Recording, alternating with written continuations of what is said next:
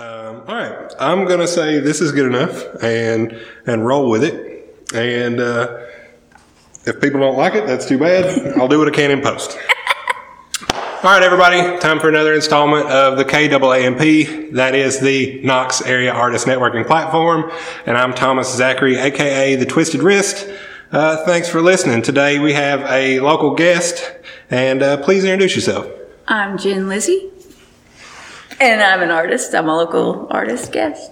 You. And can you tell us what kind of art you make right now? Well, right now, it's always changing kind of, but right now I do a lot of, mostly I do portraiture, and faces are my favorite thing. So I do a lot of, I draw with colored pencil, and then I layer that with watercolor. And I find that just really interesting, the different effects I can get with it.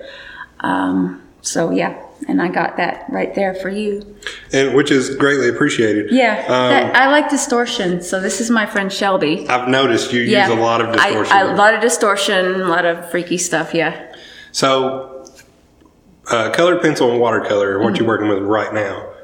Is that what you've always worked with? No. Well, basically I've always worked with colored pencil. I always like to draw before anything else. I could always draw better than I could paint.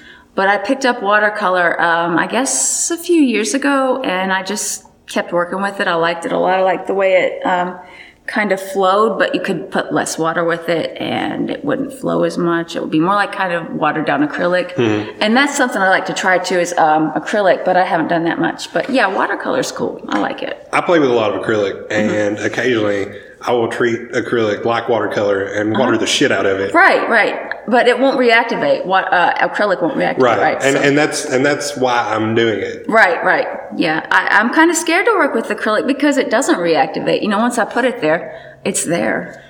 Well, in the way that I use it, I sort of use it like a vignette for some of my pieces. Oh, okay. And then I will layer different colors for contrast purposes. Okay. Behind very bright colors. So I'll use darker colors. Yeah, I've seen some of your art. It's really good. Well, thank you very much. You don't have to compliment my art to be on my show. You don't have to tell me I don't have to compliment your art to be on your show. Right, that's cool. We're fine. Good. I just generally try to steer away from compliments of my stuff when I'm here to compliment your stuff. I'm not worried about it. Okay, that works.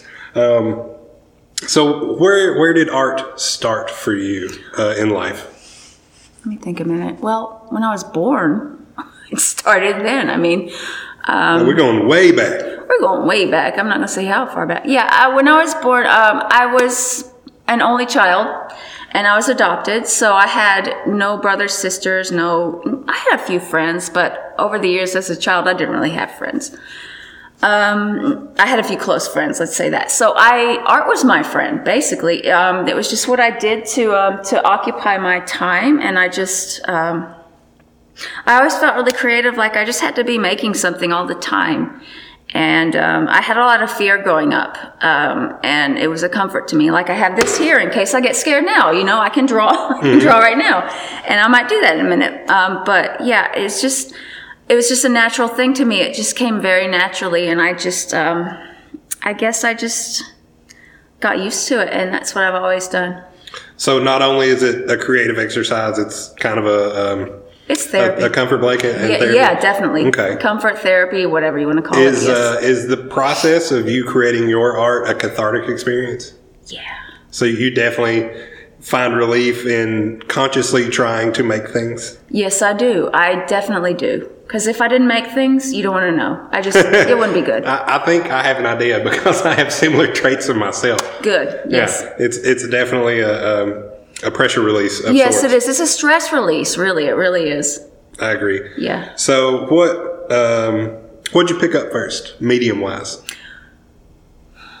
Medium-wise, I guess just pencil. Just a graphite pencil? Yeah. One of the most common things everybody has. Yeah, whatever's around, pencil, pen, whatever. And that went to colored pencils. I really like colored pencils. And I've been using the Prismacolor pencils since Good pencils. 2003 maybe. I started using those. Are they the straight pencils, or are you doing the watercolor pencils? No, there's just the plain old pencils, colored pencils, and I still have some of the actual pencils from 2003, actually. But, those are really soft lead. They break really easily, so they're pretty much broken up. And also, I play table drums with them sometimes. And that will break your Prismacolors faster than anything. Tapping on everything on the table that's within arm's reach. So what after that? Well, let's see. Can I go in order? Well, if you can't go in order, let's just name them all. Well, I'm not really that organized. I don't know that I can go in order. But, well, that's fine. Well, what was the question? What other mediums have you played with between now and then? Let me see. Not many. Not many? Not many. I just like to draw. Yeah, anything that will draw a line. I like to work with that. Charcoal, I'm working on charcoal. I'm not really used to how that behaves, if that makes sense. Because it does, depending on the type I'm using, it does flake off and smear, and I make a big mess because, like I said, I am disorganized. This was actually, I think that was colored pencil and graphite underneath the watercolor. But yeah, I just, anything that makes a pretty solid line, I like good solid lines in my art, so yeah. You do have, in your style, from what I've seen lately, you really like your black lines. I really do. And varying line weight. Yeah, I do. Yeah. Yes, and I'm glad you noticed that. Not a lot of people notice that. Well, they don't mention it if they do. You frame out your subjects in your art really well with your use of black and line weight. Okay. I think that's really entertaining. Good. Yeah, okay, I like it a thanks, lot. So you've pretty much just found your thing and you've stuck to it, right? Basically, yeah. As far as mediums go. So has your content changed a lot as you've matured? Not at all. That's been even more stable. Like, so faces and people, emotions, expressing emotions through faces. Yeah, that's always been my thing. And I guess because I feel emotions so deeply, and I think most people do really, but I don't know if everyone really expresses that to the extent that they're able. But this is the way that I'm able to express it. So. That's how I do it. So pictures work for you better more often than words? Always. Always? Always. Wow. I'm not good with words. I'm not good. I feel like I'm really not good at speaking. I can write okay, but when I draw, the emotion just flows. When I try and speak, it's like, blah, blah, blah, I don't know, Yeah, I don't know. It's a bit awkward, but yeah. It's a more concentrated effort. You're more comfortable in the workflow. I am, yeah. So speaking of workflow, what's your workflow like? Do you sit down, play a certain song, or it's just whatever strikes you at the moment, however you're feeling just comes out? Well, I listened to one of your podcasts before. You mentioned workflow. Can you describe what you mean by workflow? Yeah, if there is a certain set of actions or thought process or the way you like to craft your environment before you sit down and draw or paint or whatever it is. No, I mean, I can work anywhere, but most of the time I'm just in my room. I spend a lot of time at home, just in my room. I live with my folks, and they're good people, but I just kind of just do my own thing. I just stay in my room and, play some music maybe. What do you play? If you play it, when you play it. Well, I like... U2's always been my favorite band, and I know that's probably cheesy, but it's true. So, but also, lately I've been listening to a lot of prog rock and a lot of Yes lately. I really like Yes. That's A-OK in my book. All right, good. All right, we agree on that. Yeah, A-OK in my book. The last time somebody said that, I asked them if they also listen to Cream. So, do you also listen to Cream? What's that? Crossroads? That song? Crossroads? I think so. Yeah, I just heard that on YouTube. It was amazing. Like the time signature, I couldn't even keep up with it. I couldn't. What? So, do you have a designated space in your room where you like to draw? Do you have a desk? I have a desk, but I can move anywhere in the room as far as like to the floor or maybe sit on my bed. But that hurts my back. I had back surgery. I think 2017. I herniated 2 discs in my spine, which was from doing art and sitting like this. You can see my posture's abominable. But I usually work at my desk because it's easier to get up and move every now and then. I find that helps me. And I have everything around me that I need there, and I don't have to move it to wherever. All the things within arm's reach you like to tap with your colored pencils. Mm-hmm. My drums. Yeah. The drums are there. So I think you have a very unique style. Do you have any influences that have directly influenced your style? Can we talk about them? Sure, we can. Awesome. I have two that in mind that I was thinking about. First one is Deanne Arbus, the photographer. Are you familiar with her? Nope, not at all. You should be. One of the reasons I like asking that question is because I like to learn things. I'll hook you up with her work. Yeah, she was a photographer, American photographer. She did a lot of portraits, in fact, mostly portraits. And I should have brought you some pictures. I didn't know you wouldn't know her, but just street portraits, street photography. Just people as they were at the time. She came up to them in the street and they just sit there and she'd take their picture. And it was so real and authentic. I really related to that. So I like to try and express kind of that sentiment in my art. Like when I'm however it is, that's how I want to get it across, with the emotion included and the expression. So whatever's in front of you is what you want to put down on a piece of paper? Emotionally, yes. With that said, I can't get a good likeness all the time. And that's where I think the distortion comes in. Because if I can't get a good likeness, I'm like, well, why not just distort this? And maybe no one will know I couldn't get a good likeness, Yeah. I mean, that's the truth. And it works well for you, because I think the distortion and styles that you use, they seem unique to you and consistent across your work. Good. Okay. So whatever you do it consistently, and I enjoy it. Thank you. Okay. And my other influence I wanted to tell you about, Jenny Saville. You familiar with her? Nope. Are you serious? I'm so serious. Well, she's English. She's a younger artist. I think she's in her 50s. She does a lot of just paintings, really large scale, like as big as this whole fucking room. And she will do she's done a lot of nudes, but they are natural, like feminine, like they're the way people actually are. They're not like these perfect, curvy little skinny figures. They're just people like they are. And I really appreciate and admire that. I mean, like larger people. And she'll just make them so beautiful with all this. I imagine there's texture. I've never seen her work in person, but I imagine she has a really good idea of how to get some texture in there, and just the expressions, the flesh tones, just amazing. And what do you pick up out of her work a lot? The reality of it, just the authenticity of how she presents her subjects. Really, it's just honest.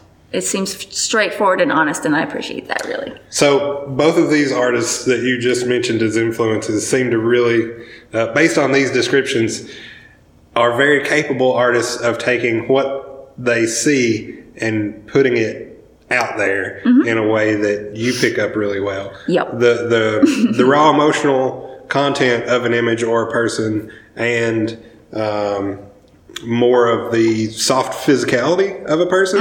Okay. Glad I could articulate that. I couldn't. Thank you. So how long have you been arting?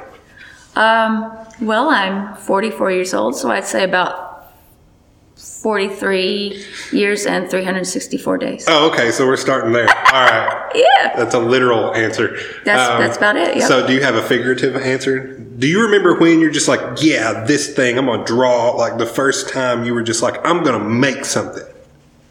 Preschool. Preschool? Yeah, I have paintings from preschool. So like 4 or 5 years old? About 4, yeah. Okay, that's My awesome. mom dated these paintings, and they're, I think, like 1983 or 84. So they're on the fridge? Well, no, they're larger. They're not in the fridge anymore. I did really large paintings as a child, but I have them, and they're in my room, actually. That's awesome. They're in a lot of different colors, which was always a thing of mine, too. I use bright colors. I cannot discriminate against anyone that uses lots of color or very intense colors. That entertains me, so I end up doing a that lot of emotion comes through color, and I've read some psychological stuff on that, but I couldn't quite pick it up. I was like, well, it works, so I know it works, but I don't know psychologically how it works. I don't think you need to understand a mechanism to understand how it works. Right. It does work, so I'm gonna use it in my art, but I don't have to know how it works. Yeah, and you know how you can make it work for you, so that's the important part. That is it. This is normally where I pull out of people like, oh, have you ever sculpted anything? Da da da. But you got that one covered. Actually, I've done some collage. I'm really interested in collage. Okay. And I have incorporated some of that into my my stuff like this. Like I'd put a hand where this hand is drawn. I usually do my own photography and kind of cut and paste, I guess.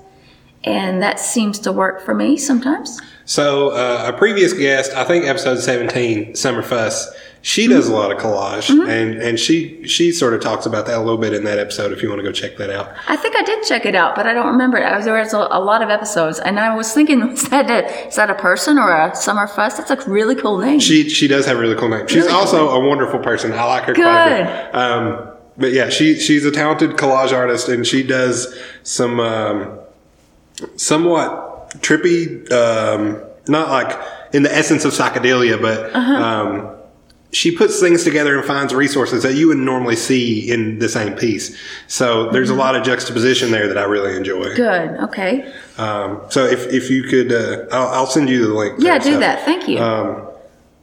So what do you like to have in your collage? Is it more people, more person stuff, anatomy, that kind of thing? Or do you pull in abstract stuff or inanimate objects? It's a good question. Lately I've used a lot of flowers, actually. Floral stuff and plants and foliage, I guess. Besides that, lately I don't... And hands. Faces I like to draw because I can express the emotion through that. But as far as like the more natural stuff, the nature stuff, I can't really draw that as well because I haven't drawn it as much. So I kind of like to collage that in. And it stays kind of feminine that way, because I like kind of feminine look to my art. You do. What scale do you most often work at? Are you doing like a 10 by 11 by 14, or do you do anything about larger? like 9 by 12? Usually, when I'm just working on something at home, I've had commissions that are like 18 by 24, and that's probably the largest I work. At least, yeah. But I have some large paper. I mean, really huge paper, but in order to work on that, I have to unroll it, either clean my floor, which is always a mess and there's no room, or I have to like tape it to the wall somehow and affix it so it just doesn't curl up. Right. And I don't really work that large anyway, so I have that paper for standby kind of. Okay. So are you picky about your paper? Yeah, I like Canson. I got Canson here. The hot press, cold press? I don't know the difference even. I honestly don't. I just use the Canson and the blue thing here. It's got a blue cover, so I can't. One of them has a finer texture. Yeah, I felt the difference, but as far as which one is which, I don't know. I like. Let's see. This is cold press. Well, there you go. You like cold press paper. I'll forget that later too. Because it doesn't matter because the sketch pad won't forget. Yeah, it won't. Is that what you work with all the time? Yeah, all the time. I use this pretty much all the time. Yeah, I do. I work on. Is it pronounced Grumbacher? I have no idea. You don't know? There's a lot of things I don't know. I say I know a little about a lot, and that means I also know not much about a lot of things. No, it's fine. I don't know anything about anything, but yeah, Grumbacher, whatever that is. I picked some of that up at Jerry's Artorama, and shout out Jerry's. I shop there. Yeah, I love Jerry's, and that worked out pretty good. I like that paper, so I might start using that some more. So, do you stick to Prismacolor colored pencils exclusively, or do you use other brands? Well, I just found out actually that the Faber-Castell pencils. Am I pronouncing that right? I guess. And who cares? But they work great, and they're not quite. The lead is not quite as soft as the Prismacolors, and that has nothing to do with table drumming. But with the stuff I draw. Like, I can get a really dark line, but I don't lose much of the point at the same time, so that works for me good. I have a set of the Landscape Color Palette watercolor pencils, and I like those a lot. I have some, what are they called? The ink tints, the Derwent ink tints, watercolor or whatever those are, but I don't really know how to use them because I just never experimented that much. I color with them or shade with them, put color where I need it like a regular colored pencil. And then if I want to soften it up or move it around, I'll just paint over it with a water brush. Okay, that's what I've tried, but do you notice that when you do that, the lines kind of stay visible? That's, it depends on how hard you go with the lead in the first place, like how heavy-handed you are. Right. Okay. So, well, I guess I didn't experiment to that extent. So with my hand, that's what I've learned. Mm-hmm. So that's how it works for me. Okay. Your hand is different, so it might work a little well, who knows? I'll have to try those more. Try it out. Yeah. Yeah. Why not? So you use a lot of gradients and shading and color transitions in your work. How do you achieve that in any particular way, or do you just lay them in there the way you want to? Can you be more specific with the question? Do you use a tool to shade? Oh, like a blender? Yeah. No, I just... so it's all with the pencil? It's, as far as this one, yeah, that was, like in here, that was all with just different lightness and darkness of the pencil. One thing I do with graphite anyway is I change pencils so I don't make an indentation on the page, with a lighter pencil, and that works better. But when I do use the darker pencils and stuff, I'm so messy, I tend to smear everything. But then I can work with that, because I smeared it here, well, I'll just make a flower there or something, The harder pencils, if they crack or chip or anything, and then you've got little pieces of graphite laying around your piece, and then you swipe your hand across it, and all of a sudden there's this. How many times have I done that? Yeah, I don't know how many times. I feel like if you use pencils or harder graphite objects in any format, you're going to run across. Yeah, I use a dry paintbrush to get that stuff off the page because I find that my hand just smears it. Oh yeah. So. One of the things that I found in my experience is those the 3-fingered gloves. I have some of those. Yeah, they work really good. I don't use it often, but when I know I'm going to be working on a piece that's pencil or charcoal heavy, I'm all for it. Yeah, but my gloves are dirty. They got charcoal on them. That's the problem there. Well, then it's just a shading tool at that point. Yeah, it's a shading tool, but I gotta launder those at some point, I'm sure. You got dirty art gloves, launder those. I use those maybe once a month. I use them pretty often, actually. They come in handy. I need to wash them. Really. Well, luckily they're such a small piece of fabric. They are, yeah. Yeah, hand wash those. So, how would you describe your body of work? The things you've been making, let's say, the last 3 years. How would I describe it? Yeah, the adjectives. What adjectives would you use? I'm thinking. I'm not gone. I'm still here. I'm just thinking. Good, because the listeners need to know that. No, well, I'm just She's wandered off across the room in search of adjectives. I think colorful, for one thing, just simply colorful. Hopefully straightforward, emotional. Still thinking. Would you use the word surreal in any capacity? I would, yeah. Surreal, but I wouldn't use it every time. Maybe expressionism?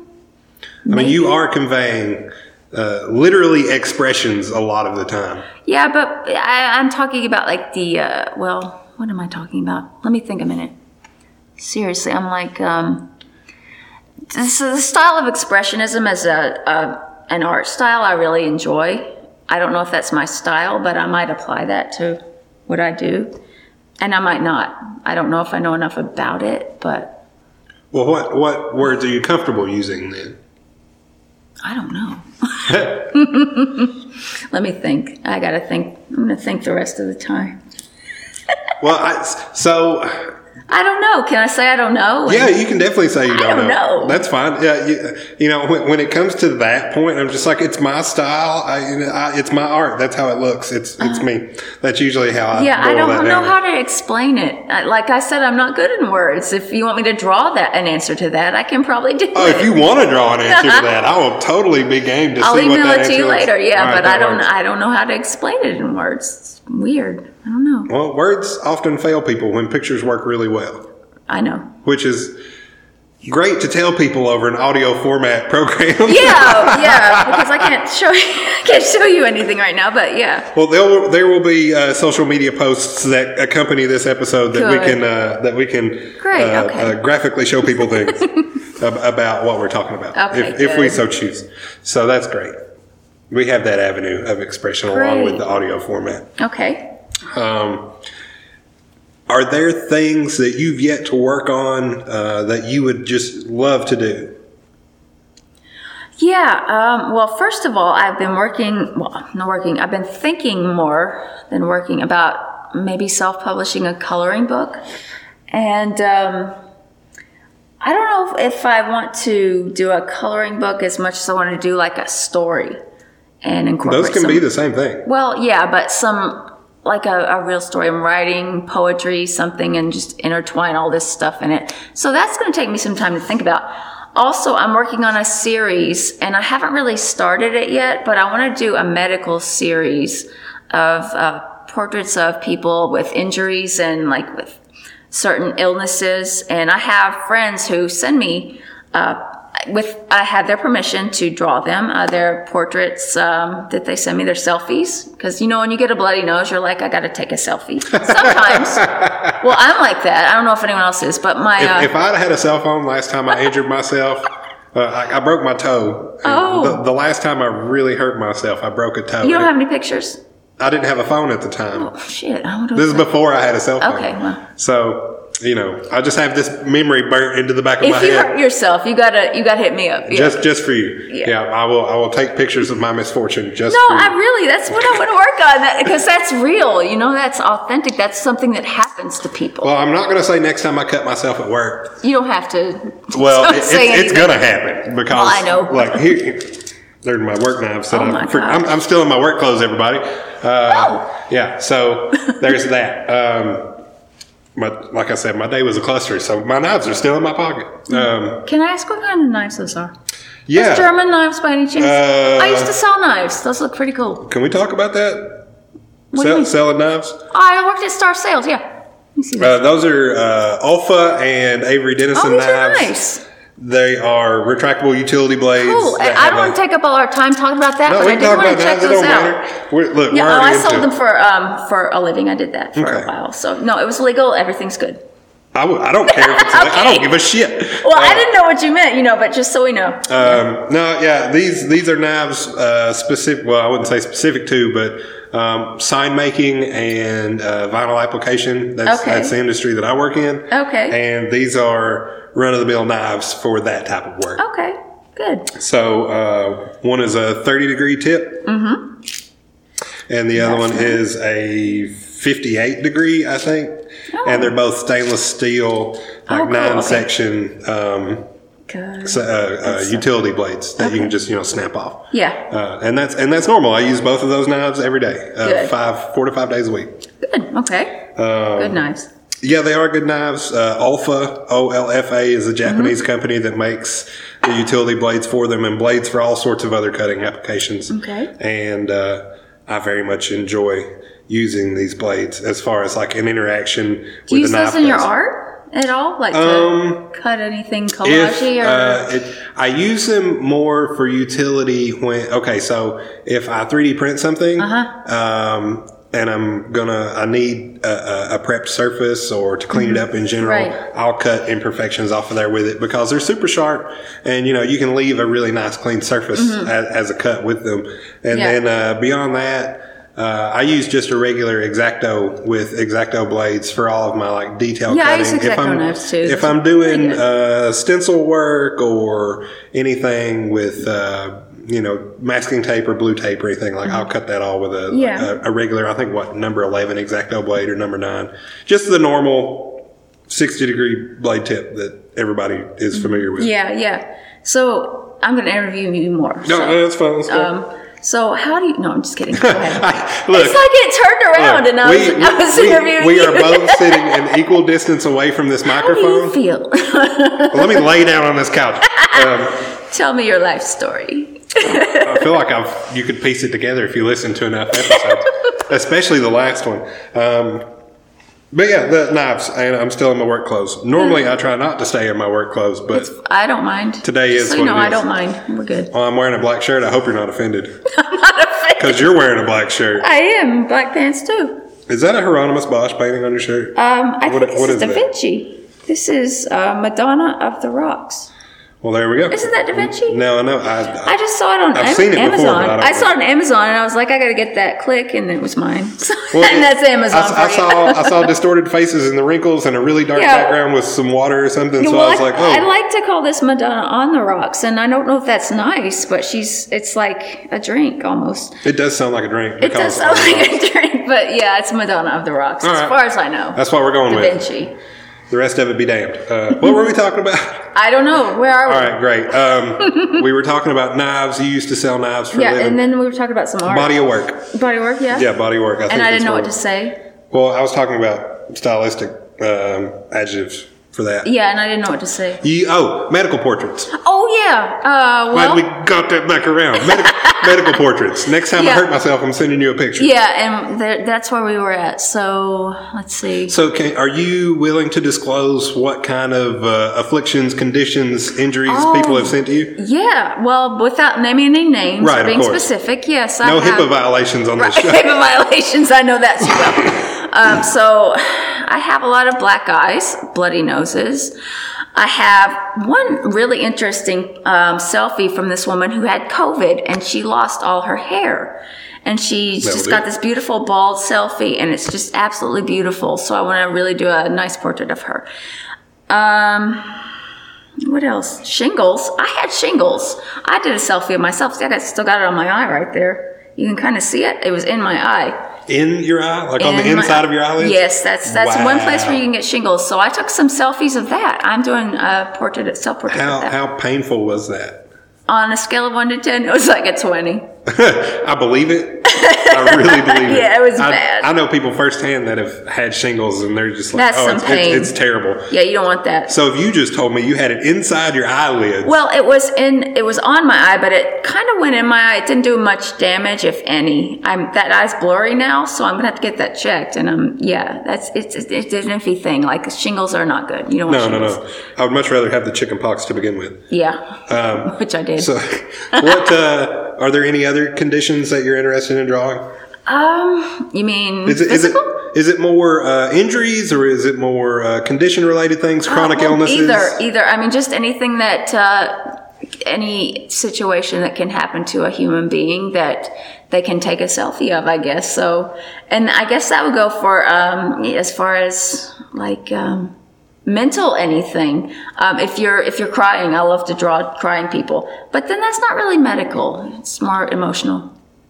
It has a physical manifestation. Yeah, it does. So there's that. Yeah. I think I always like to draw crying people, though. What is it about crying people? Is it the physical manifestation of emotion that you like? Because it's an outward thing. Yeah, it's just something like when you can't hold that back and it just comes out, and it's just so honest and it's so straightforward. Like I can't deal with this, so you're going to see my face look like a mess, and I'm going to ugly cry, but I'm going to share that with you because I feel that bad. So that's what I Yeah, you can't hide that. No. Just the pain of people's pain really fascinates me. And I've had a lot of pain, but that's another story. So. And it doesn't matter if it's physical or emotional pain. Well, I like to draw either or paint either, really. Do you have any sort of preference? Emotional. I prefer to draw emotional pain, but really, with my art, I have to say that I would like to give an uplifting message with the whole thing. Regardless of the pain that I draw, I want to portray people as just being human, and I want to give a very positive message. And one thing that I do want to say is that I'm a Christian. Okay, so I do believe in God, and I do like to give that uplifting kind of. That put that tone on things. I mean, that's something that I believe, and it's important to me. So I do like to express that, and if I can uplift anyone with that, fine. If people don't want to hear that, they don't have to look at my art. Right. Well, I'll tell you, I don't see that in your work, but that's not a bad thing. It's fine. Yeah, that's fine. I can't look at that picture right there. Well, that's not one where I really express that. Right. That's my friend Shelby, distorted. So how do you like to put that positive spin or tone on things? A lot of times, writing. I've done a lot of just journaling over the top of my art. When I think about it, I journal stuff and I journal my despair, but I also journal even Bible verses or just positive things, shit that uplifts people. Because, people need that. Yeah. I think it's really important that people have something positive because everyone is so stressed right now. It's just such a stressful time. It is far too easy to stay focused and intensely focused especially on the with all the news, the CNN, the Fox, blah, blah, blah. All right, look, one thing I really like to bitch about is the 24-hour news cycle. That shit is evil. Oh my God. So look, if it was Dan Rather giving us the news at 8 o'clock and we had an hour, everybody would get the news and just the news. Yeah. But now we've got 23 other hours to fill with all the bullshit. I know. Like if we had a normal news cycle it's like just, our parents had, the Kardashians wouldn't matter anymore. I know, it's wrong. It's all wrong. It's messed up. But I'll get off my soapbox. You're all right. And leave it alone. But the 24-hour news cycle is terrible. It is absolutely terrible. I hear you. But yeah, I like to stay as positive as I can, even when I feel negative. And that's not hard. I mean, not easy. It's not always easy to do that. Right. It's hard to do that. Well, and it's a thing. If that's how you work those reflexes, it becomes easy for you because that's part of how you express. Yeah, I get more used to it. Yeah. Yeah, for sure. It's that bit of mental gymnastics. It becomes more familiar. Yeah, it's like a muscle. I have to exercise and work, and I build it up. Yeah. I enjoy the duality. If there was no intense sadness, there would be no overjoy. Right. One has to. You have to have one to appreciate the other. Exactly. So, is that? Do you try to show that directly in your work at all, or is that just something that you attach to your work? Can you be more specific? So when you were saying you write things on top of your work, like that's a pretty blatant way to put that out there. Do you do that in any other ways? Can you be more specific? I don't get it yet.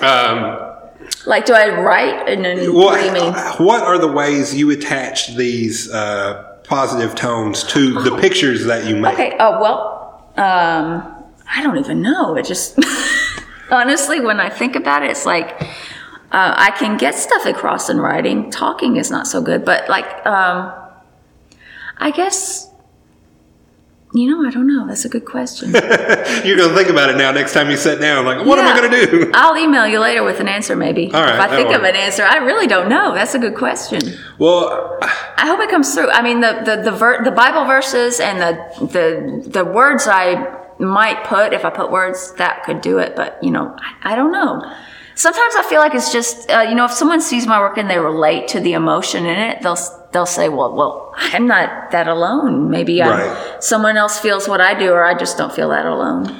So one of the ways I do that, if a piece of work of mine has that as a part of its genesis, I will make sure that somehow I try to include that kernel of an idea or that phrase, that passage in adjacent to the piece. So I will write, whatever thought crossed my mind that generated this picture, or I'll write the source of the inspiration for whatever it is. I'll usually write it on the back or stick it on a note or something and put it in the frame. So that's how I try to do that. And there's a million ways you can skin that cat. So that's a question I like to ask when it comes across.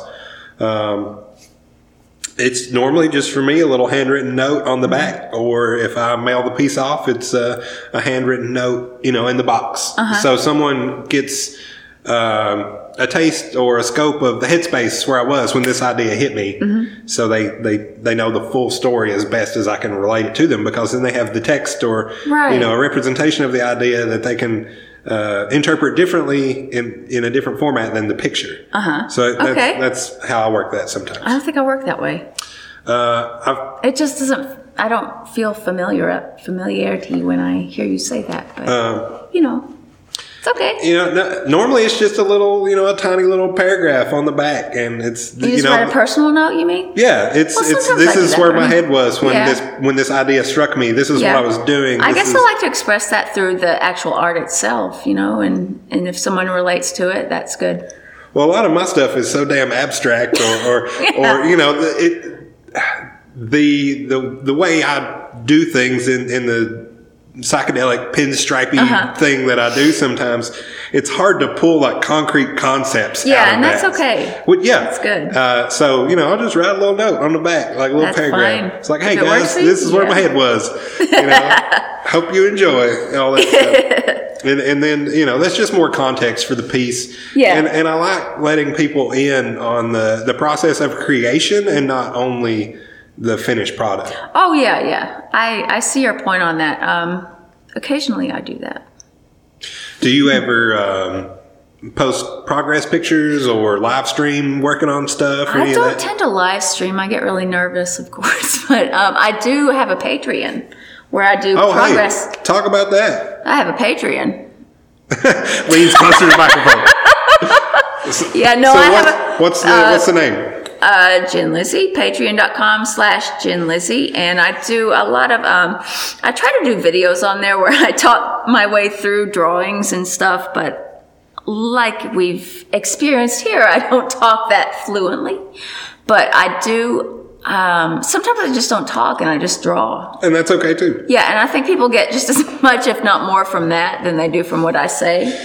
Well, I enjoy process videos, whether or not the person's talking, so it works either way. I've been told both ways are good. So, I do that, and I do process pictures of work. Just stuff I'm working on, pictures of my room, the mess I live in.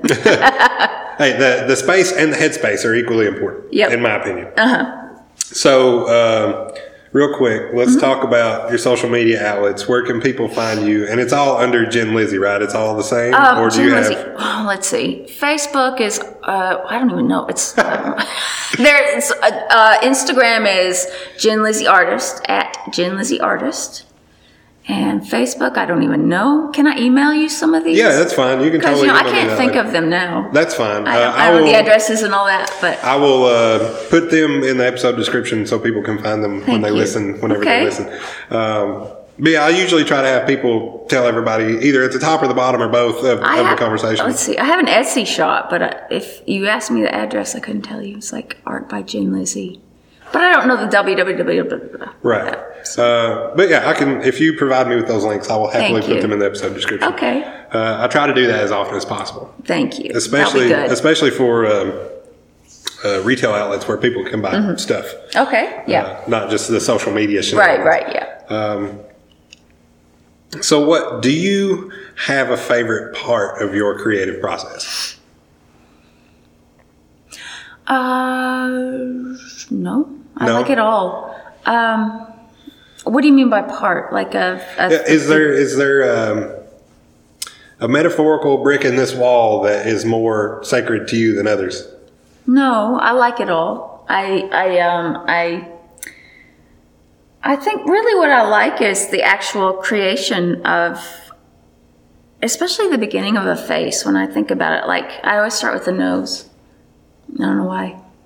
You know what? You're not the first person that has told me they start with one specific feature. Yeah, and then I work out from that. Yeah, and I measure everything from that. And I really like that process. That just because everyone's proportions are different, but everyone has, for the most part, a nose. So I can start there, and then kind of just work my way out, and it's very, very interesting. So when you say measure, what do you mean? With my eyes, just measure what distance with my eyes, like measure like here's the nose, and well, this eye is over here, but how far? Well, it's up from this crease to the inside of the eye. So you have a feel for that you work for. So there's no like, I don't draw a crosshair and the circle. I don't do all that. I just look at the face and I'm like, well, this is up from this and this is over.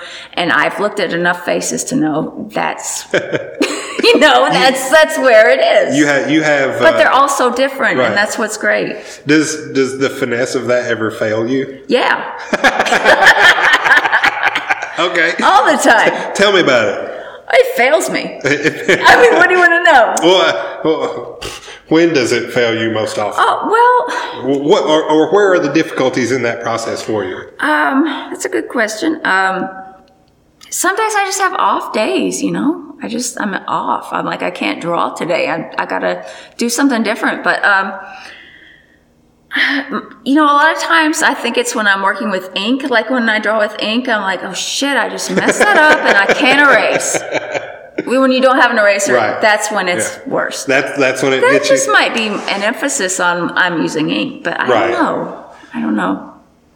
Well, one of the things that I have to be wary of when I ink a design or use more permanent methods is if I mess up, I have to do it 4, 6, 8, 12 more Do you times. start from the beginning and do it again, or do you work with what you have? Okay, so I hardly ever start over unless what I fuck up is just so bad. Yeah, I've been there. So there are times where I'm just, like, screw it, threw it out the window, Yeah.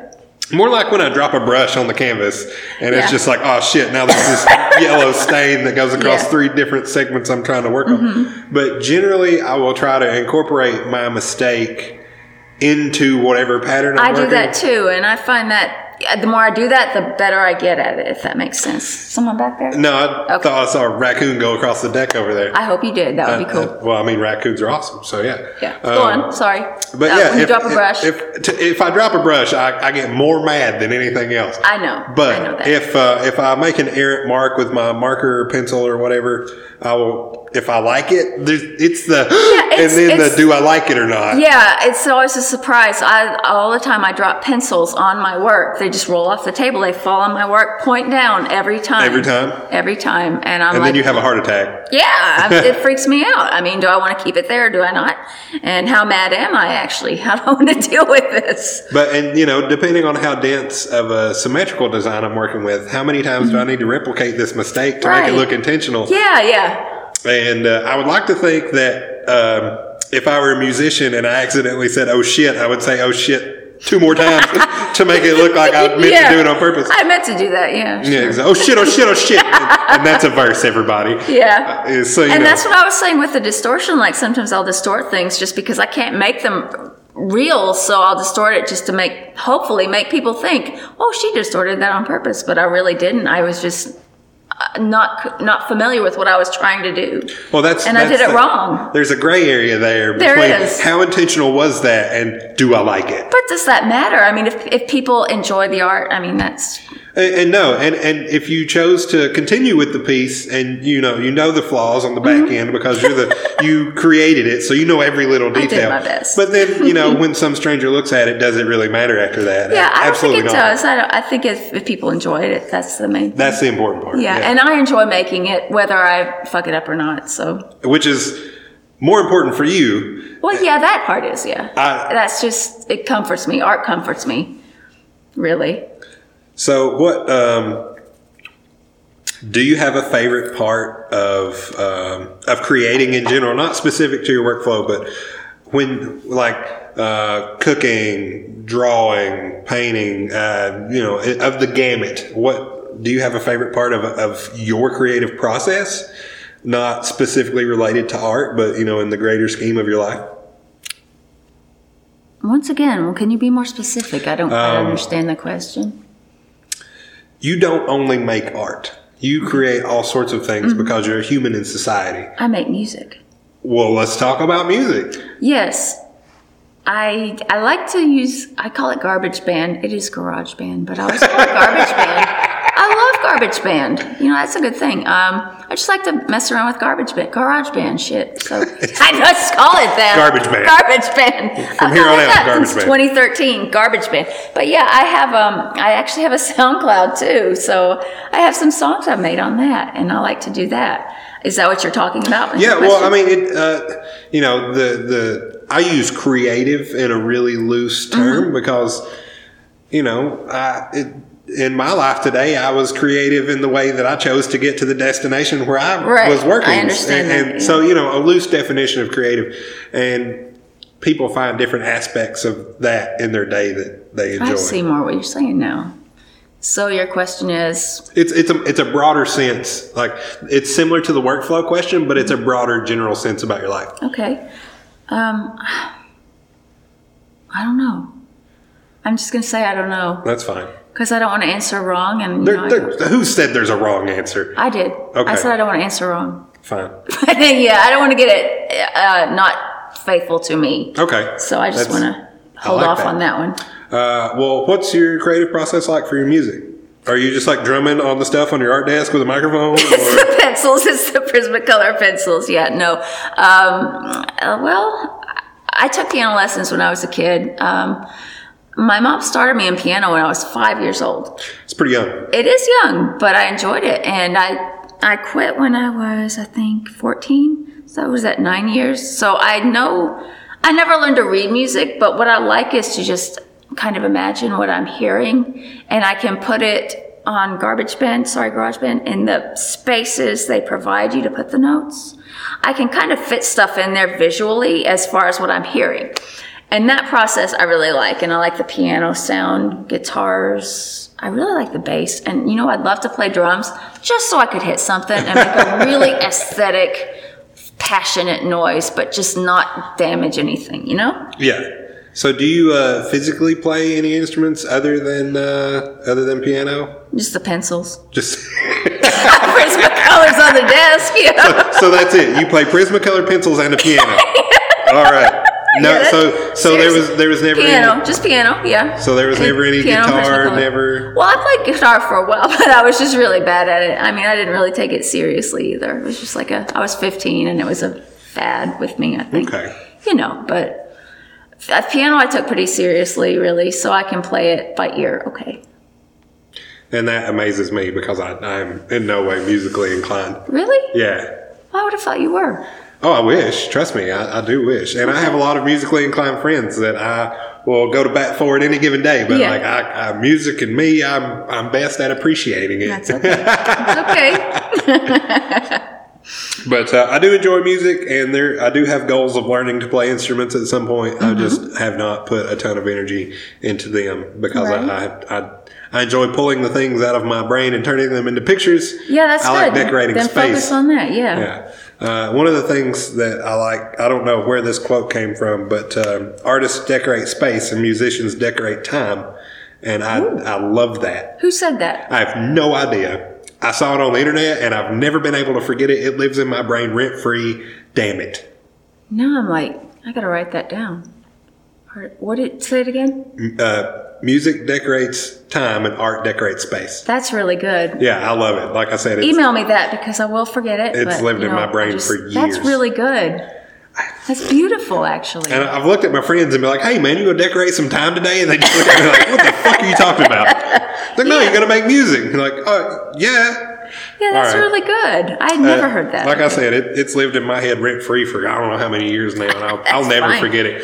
Probably some shit that I say on my deathbed, and people are like, he's about to die. He's delirious. Nobody knows what he's saying. I will know. Well, they'll know. They'll know. They have clear interpretation of this message now. Yeah. So are there, no, it's not a raccoon, it's a cat. Is it a cat out there? It is a cat. There's a cat out there. Hello. Listen, everybody, there's a cat, not a raccoon. Let me tell you how I'm not disappointed. I hear that cat every night. It's so loud. Someone goes, meow.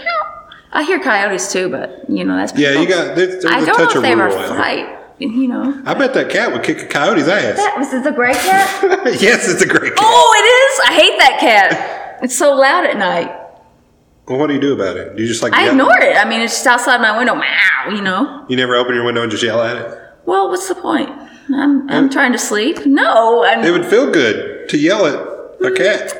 I yell at my cat. Everybody, I yell at my cat. And it feels good. But that's not my cat. I don't want to yell at Who cares? Some stranger's cat. Or some cat that doesn't even... feral cat. It might be. Maybe it needs a good yelling at. I don't even see him, but yeah. You don't have to be like, talk down to the cat. Well, I don't want to insult him for sure. You don't have to insult him. Just tell him, shut the fuck up. I'm trying to sleep. That's an insult right there. Is it? I think so. To really? The cat. Yeah, well, to the cat it might be. Might? You sounded so definite just like 5 seconds ago. Okay. I will tell an animal to shut up. I ain't scared. Well, yeah, but... Not that they will listen or even understand. But that cat is pretty noisy at night. I hear it out there, and I've seen it, too. In fact, when we had that lunar eclipse a while back, I was trying to video that. All the animals got loud. Yeah, but he turned on the motion sensor light on the neighbor's porch while I was videoing that eclipse. I was so pissed. That's the same cat, I'm sure. Why don't you... That cat needs a good cussing. I'll do it later. All right, that'll work. Here we go, both with the microphone and a stand out here to go cuss at a cat. Yeah. So, are there things you have yet to express? Let's exclude the medical art you wish to do. Are there other things you wish to put out there into the world artistically? Or are you pretty happy working with the faces and the emotions that you're running with right now? I'm pretty happy where I'm at right now. Yeah, pretty happy. I think it will evolve. I mean, as I do art, it just naturally evolves and changes. But I'm pretty content where I am. It seems like my art has evolved from like more kind of whimsical stuff to more trying to be realistic stuff. And I'm not really a realist, so I don't know if that's working for me. But I don't know. It just has to go where it goes, you know? I know that feeling. Yeah. Because I try not to steer it too much. Yeah. It evolves as it evolves, but you know, it's hard for me to not try and force it to go like, I want to do this, so I'm going to draw it this way or whatever. So, yeah. Okay. Do you ever try to work outside of your style? Do you ever? Yeah. Okay. And it doesn't go well a lot. I mean, seriously, it doesn't. And that's why I do it, really, because it's a good exercise just to get outside my style and kind of experiment with other things. Yeah. Good. I'm glad you put yourself in that uncomfortable position. Well, I'm uncomfortable now, and that's, you know, just to put yourself in something that's uncomfortable is not bad. Well, that's why I draw figure drawing, because I'm terrible at drawing people. Really? Yeah, I'm absolutely trash at drawing people. I don't draw figures that good either, but I draw them a lot. Yeah, I don't. I really don't. Well, that's okay. The human form is suspiciously absent from a lot of my work. It's a complex thing. I mean, the human body is very complex, and the anatomy is just so. It's like similar on people, but it's different, and it's like how, especially hands. You have trouble with hands? That's why I stop at the wrist and the ankle. I stop at the shoulder and I draw flowers. You've got me figured out. Yep, no, that's what I do. That's it. That's if there's something I can't draw, I really just kind of put something else there or leave it off, which is why there's a lot of arms missing from my paintings. You'll see me. I will do like the profile of the thumb and the profile on the edge of the hand, and then it's just nothing.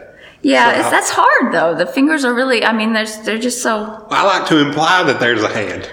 Implications are good. I always say, you want me to just indicate that's there? Yeah, we'll just make an indication of that. And I like to draw the top of the foot and the curvature of the back of the heel. And you know what? Drawing toes and fingers are for the birds as far as I'm concerned. Well, I like drawing feet because I'm better at that for whatever reason than drawing hands. But I think really because the proportions of feet are less digital. Yeah, there's the toes are shorter maybe, but there's more of a form to the foot, more of a solid form, but the fingers are so strange. They can do stuff that toes can't do. They look different. Like this looks so much different than this, and like every way you turn it, it's weird.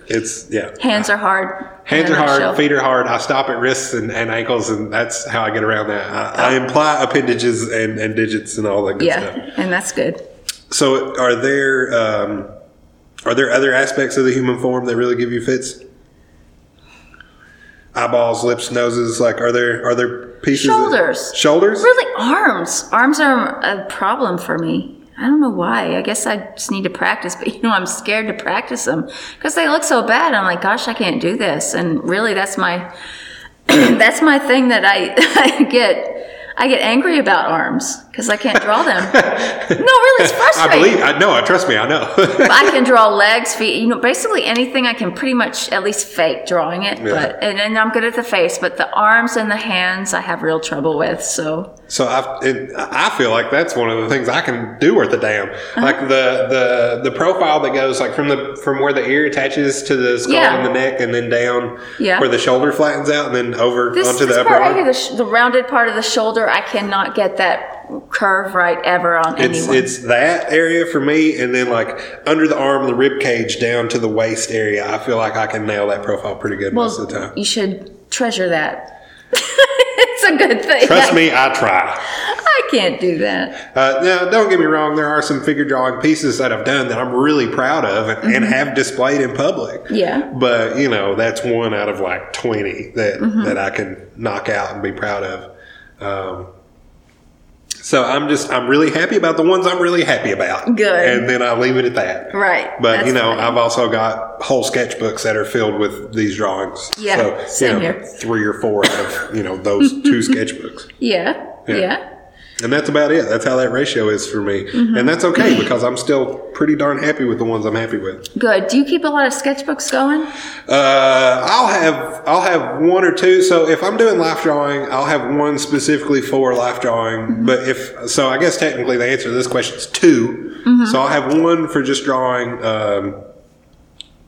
people and the human form, and then I'll have another one that's just for whatever bullshit crosses my mind. Mm-hmm. Okay, yeah. I like to keep a few going, so I just, some are just abstract stuff, some's just notes I take. I take a lot of notes on stuff I want to do in the future, like on the medical stuff and coloring books, etc. I have my book right here for that. The notepad in my phone is full of really, really bad finger sketches and lots of text entries that are describing an idea that I was drawing. But it's important to write that stuff down and just get it down so you can remember it and maybe work with it. And it's mind. A lot of the times first thing in the morning when I wake up because I have a lot of these ideas come to me when my mind is blank. I'll have a dream and an image sticks in my head, or I'll be doing some task, like loading the dishwasher or whatever. And, and all of a sudden it's there. So you got to get it down. I've got to write it down. I can draw on my phone in a notepad, so I'll do that. A lot of my jewelry ideas end up getting jotted down in my notepad first. Did you just say jewelry? Yeah. You do jewelry? Did you do that? I did do this. That's good. I was wondering about that. We can talk about it. Okay. Yeah, so a lot of the things, a lot of my jewelry ends up in a really scribbled, chicken scratch looking piece of bullshit in my notepad. And then I'll sit down and I'll usually draw them in a 2D front-facing profile on a piece of graph paper so I can scale it out and get my proportions and all that. And then I'll take that, put it in the computer, make it a 3D model, and then I'll print that. Oh, that's neat. Okay. And then I'll put stones or pigmented resins or whatever in the negative spaces of this. Cool. But this piece specific is special to me because this is a collaboration between myself and a friend of mine named Graham. He is Full Grain Designs on Instagram. He's a leather artist and he's very talented. Is he local? Murfreesboro, Franklin, just south of Nashville. So he's middle of the state. And I'll get him on the show at some point. And his partner Elena does really, really nice ice dyed textiles. Ooh. And I have a piece of her clothing headed to me very, very soon, and I'm super excited about it. Okay, good. But he did the leather piece for the encasement of the 20 millimeter opal coin, and then I designed and 3D printed this wood piece that is the surround, and then sandwiched that around the leather. Oh. And then I sanded it all down and stained it and all that jazz. So that's what you see. That's beautiful. I was wondering about that. What is this design? Is that reminds me of a spider. So it wasn't. All right, build breakdown. The thing I'm wearing around my neck. Okay, do it. The design itself, it was inspired by the Great Wave painting. The classical Japanese Great Wave painting, and you can't see that that's a direct influence. But the thing that really got me the most, that I wanted to carry over into the look of this piece, was the cascading elements. Because in that painting, I think there are 3 distinct waves, maybe a 4th little minor wave somewhere. But I have these 3 cascading elements all tied together by this one incomplete arc. And if you look at it on the side, it's skinny at the top and fat on the bottom. And the same with all 6 of those elements. So they're wider at the base than they are at the tip, just like the wave. Yeah. And then these are cascading on top of each other like that wave. That's fascinating, because if I looked at that, which I did, I would never think that, but I would probably feel it. Yeah, I kind of feel that from it, It's beautiful. Well, thank you very much. You're welcome. I do wear it quite often, and I'm very proud of it. Good. If somebody offers me the right amount of money for it, I'll be sad to let it go. But, okay. But I don't... No, it's really good. I like it. I make jewelry specifically because I've said this before. I can't trust people to make the things I want to see, so I make them. Right. So why can't you trust them? What do you mean by that?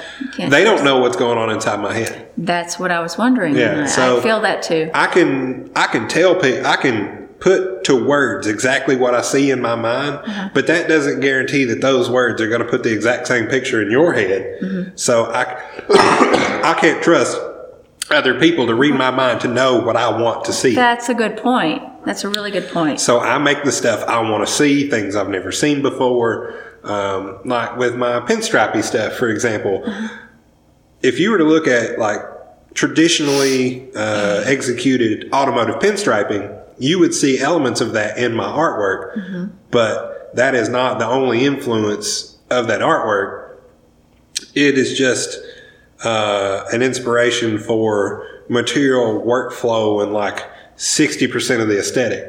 Because I love cars, I love automotive culture, I love pinstriping as a very niche aesthetic in automotive culture. And I like to use those elements in a way that I distill differently in my creative process. So, I'll be out in public showing my work or whatever, and there'll be, car guys come up and be like, "Oh man, I get it," which makes me super happy. Because, I get it. Because not only do they recognize the influence of the pinstriping as an aesthetic, but they also understand the workflow of that. Because very specific paint, very specific style of brush, very specific workflow to that aesthetic, period. So they know I sat down at my desk and had a long bristled squirrel hair brush, and I used either enamel paint and which is the traditional medium for pinstriping, enamel paint. Okay. But I use a very special paint that I get from an artist that has worked with some chemists to put this stuff together. It's a super bright, super densely pigmented acrylic-based paint called Liquid Light. Okay. Sold by a fellow named Rob Mack, and he's from Australia. And he makes the most amazing, or has designed with the help of these chemists that he knows, the most amazing fluorescent paint that I've ever used. Good. And I mean, Golden is really close. Their fluorescent acrylics is really close. I like Golden. But they're not as densely pigmented and have a different viscosity.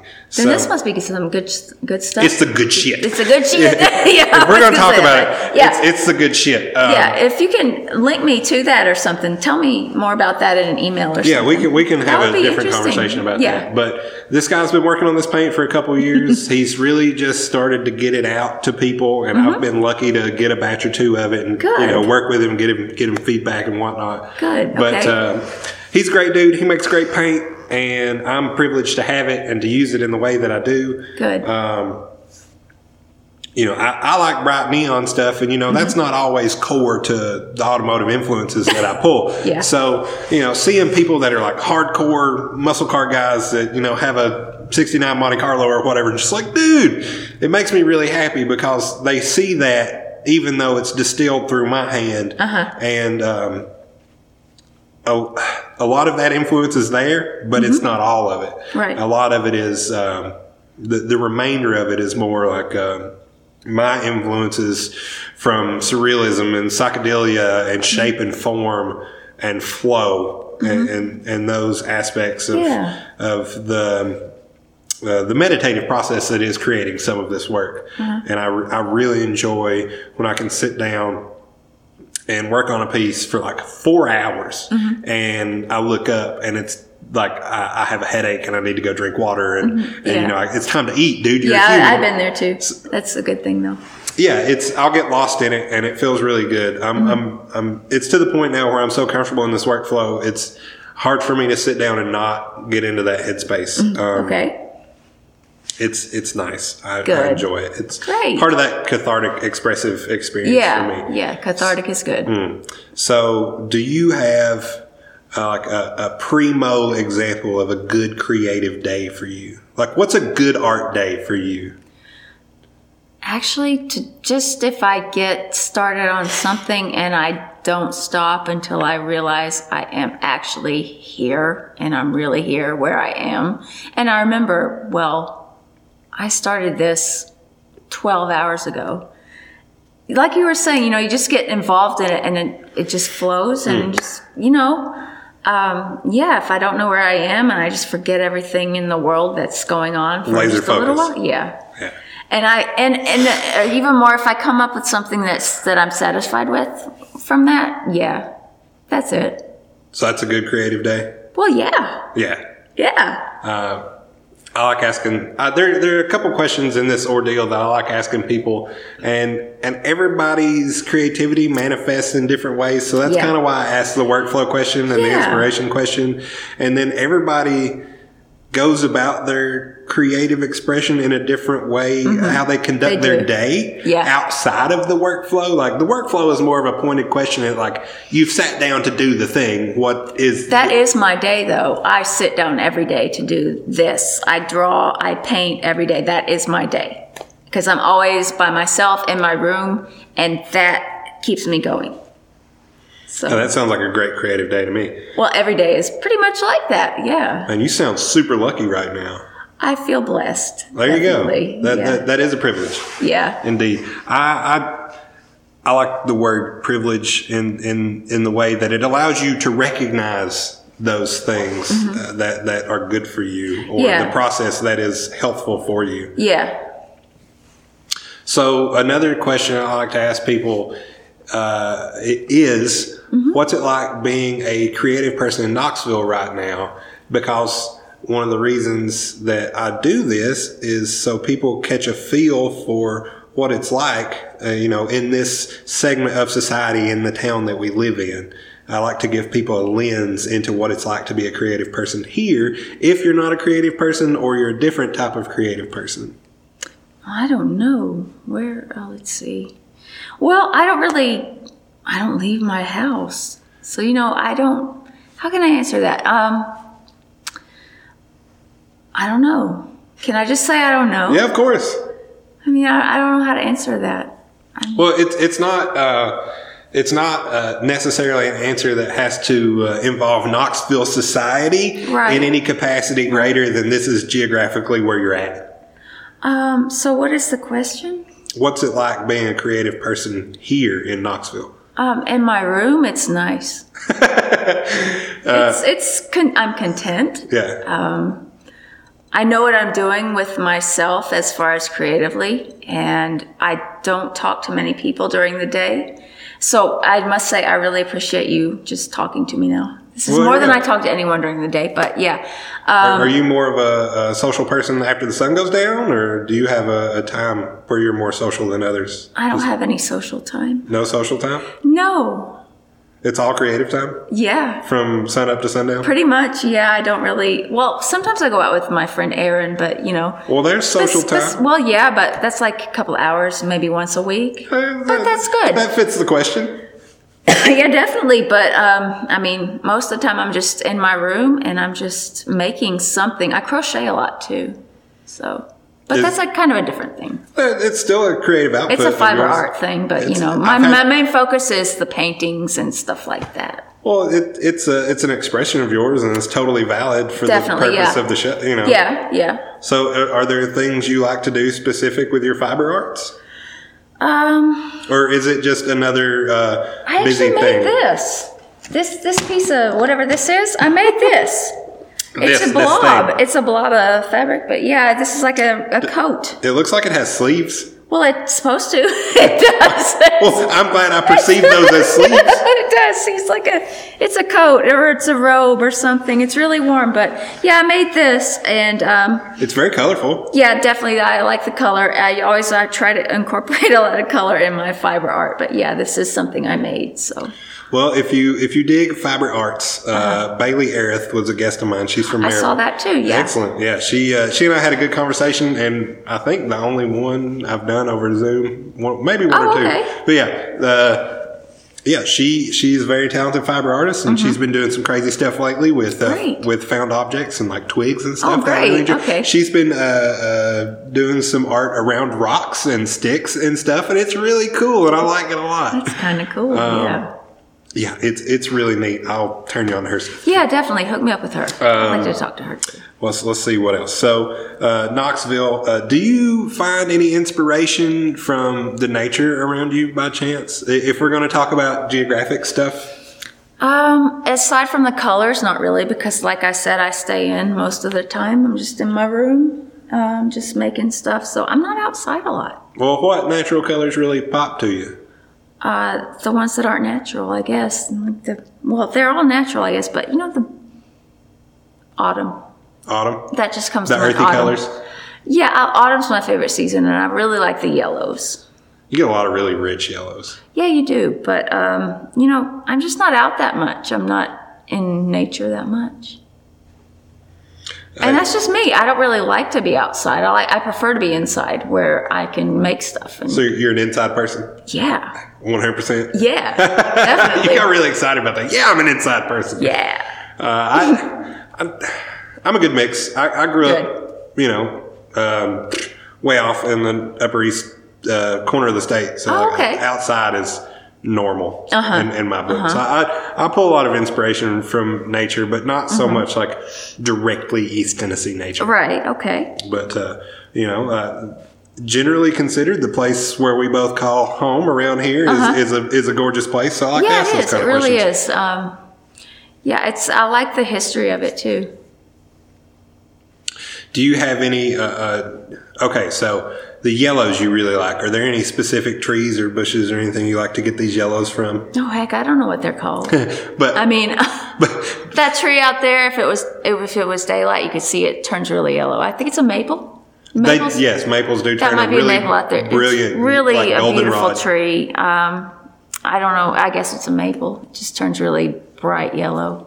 I always love that tree. So there's a maple tree in a neighborhood across Western from where I live. And it's on the corner of this property next to the 4-way stop at this intersection. And it's the stereotypical big trunk and then almost perfectly round bit of, foliage on top of it. And it just dumps leaves in the fall. And they're all that really nice, like goldenrod, earthy yellow. Right. And then they turn more of an orange and then go to a really like reddish brown. But when that thing starts dropping leaves, the grass is carpeted with this color. And it's so gorgeous. It's that stereotypical Thomas Kincaid bullshit. Oh, that's okay though. That was my next statement. I love it so much. Okay.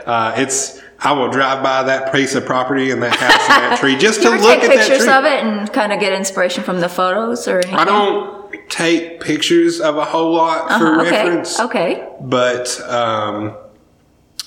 sea creatures really interest me in especially if they're deep sea creatures, like if they're translucent or bioluminescent. Oh yeah. Those colors and those patterns and those arrangements of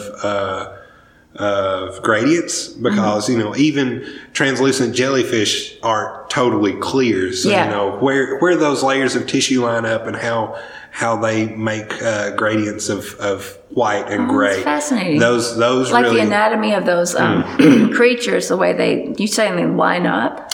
Well, so sometimes like the layers line up and they. Well, how they, since they're super soft, you look at them and they'll fold onto themselves. Yeah, the movement. Yeah. Are you good at capturing movement in a still portrait? I am when I draw aquatic creatures. Okay, good. That's good. I like drawing jellyfish a lot. So if I like to draw this imaginary creature that floats around in my head called the shroomy fish. Okay. And it's a jellyfish that looks kind of like a mushroom in its form factor, and it'll have long flowy tentacles, but in general it will have some sort of gills, as if a mushroom has gills, and then it'll have a stem that has some sort of arrangement about it, whether it be like frills or more gills or tentacles or something. Those are just two form factors in the natural world that in my mind have fused together, and I like playing with them. Have you named this creature? It's the shroomy fish. That's his name. That's it. And that's an amorphous idea too, because I've drawn this creature for like the last 6 or 7 years, and it's different every time. That's cool. But the form factor generally stays the same. Okay, for the most part. Okay. Like, there are differences that vary, but it's a mushroom that looks like a jellyfish, or a jellyfish that looks like a mushroom. And I did a mural last year, I think in June or July, where I did a 8 by 12 wall that had 2 of them on it. Oh, wow. Where was that? Middle Tennessee, in a town called Waverly. I've talked about it before. It's the Waverly Walls Art Park. They do 3 art jams a year, and it's a big mural park, essentially. Okay, cool. So they have walking trails and cinder block walls, and they have these events where they invite artists from all over the country, and I'm lucky enough to get selected to go do the thing. Good. Okay. Great. I've been really proud of all the work I've done there, and that's something that's rare for me to say. So good. One of the more recent pieces was 2 shroomy fish. Good. Okay. Were they both named shroomy fish, though? It was just the shroomy fish wall. You don't have specific names? No, because it's such an amorphous creature. It's a general thing for you, it's a label specific for that entity. Okay, so it's not, because I like to give things certain names. I don't want to. That's all I'm on. Right. I don't want to get too specific about it, because then I would have to get into some naming nomenclature about have to do that. this and that. Whatever you're comfortable with. The nerdy person I am would be like, this is, and make up some fake Latin name for the scientific name of this particular shroomy fish. So they're just all shroomy fish, and I've never drawn 2 that are the same. Oh, it's cool. just you know it when you see it kind of thing, but they're all different. Mm-hmm. It's like, a Ford is a Ford because it says Ford on the front, and then everything else is different, Mm-hmm. Yeah, I know. So that's how that idea works in my head. Cool. But okay. It's also one of those things as content that is just super comfortable for me to draw, because there's no set way for it to present itself. Oh, okay. Yeah, and it's just this amorphous natural thing that is what it is when you look at it, but it can look a million different ways. That's fascinating. Like I had a guy when I was painting the thing from way over my shoulder. He had to be like 60 feet away. Mm-hmm. He was like, "Hey man, that looks like one of them jellyfish." And I'm like, "Yeah." And I was like, "What else do you think about it?" "It looks like it ate a mushroom." I'm like, yes. Bingo. So I was like, dude, you got it. Those are the 2 visual elements I have at play here. Mushrooms and jellyfish, and you nailed it. I want to see that one time. You need to, I'll show you. Show me sometime. It's on my social medias. It's in there if you want to dig. But but it's there. And I've drawn, like I said, I've drawn them for 6 or 7 years. I've sold a couple pieces of them, and it's just one of those things it's also one of those things that I do when I don't know what else to do. And if it's not that, like I'll draw text. You'll draw text? Fonts, yeah. Oh, yeah, fonts, yeah. I really enjoy typography in a way that I just enjoy the form factor of language. Mm-hmm. Yeah. And especially in like a street art style. So I always try. Oh, yeah, okay. I try to like think of things I would like to see on a wall or on a train car or something, Do you ever just do graffiti around Knoxville? No. Of course not. No. Allegedly, I have. But in general, I don't. I don't really play into the whole macho territorial bullshit about graffiti and street art, which is a huge part of the culture, and I get it. But the personality that I have and how I like to express is so far removed from all the bullshit. If that's not you, don't even go there. Well, I will do street style art, but I'm not going to sit here and be like, "This is my wall. Nobody paint over this wall." I'll kick your ass. I know what you're saying. I think. Yeah, I don't dig it.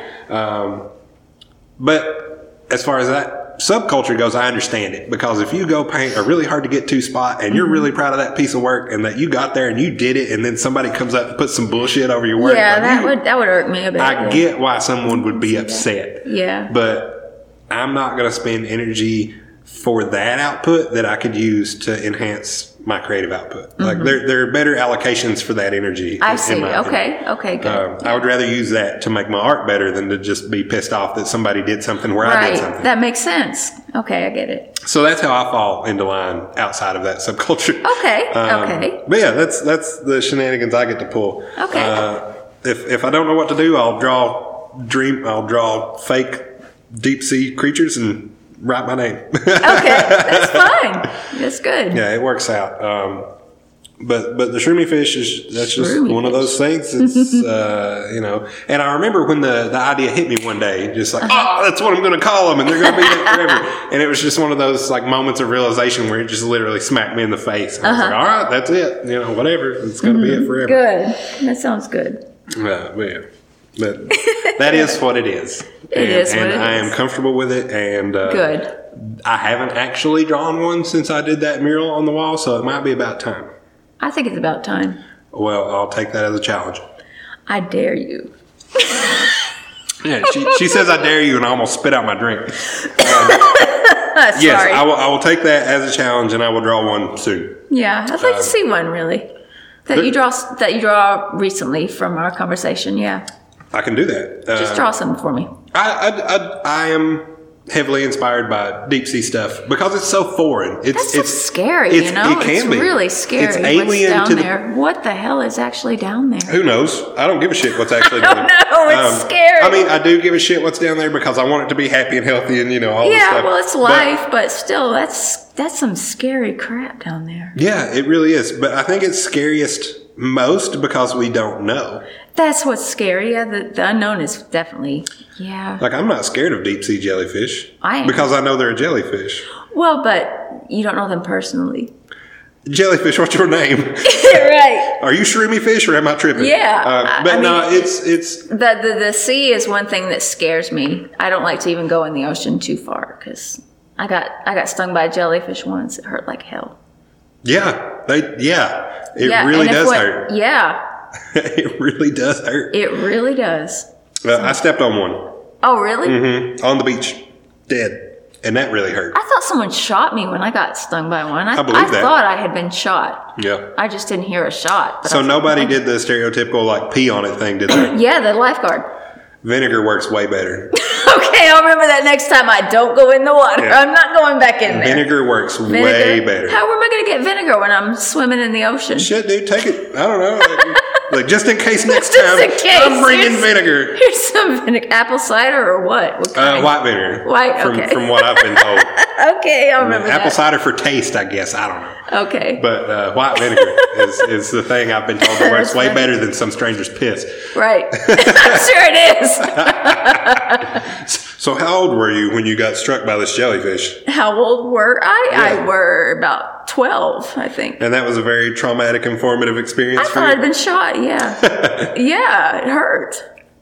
I was surprised I didn't hear a shot, but yeah, I thought it was like a sharp pain in my leg. There was no blood either. It was very strange. Like with this amount of pain, surely there should be at least some skin hanging off, but there was nothing. It was fine. I was good. Oh my goodness. Just pain. Right. And has that influenced any of your artistic expression? Probably, yeah. I mean, yeah. Yeah. I don't know how to explain it, but yes. Do you think you could draw your face the moment you were stung with a jellyfish? Have you drawn that? I haven't, but I could try.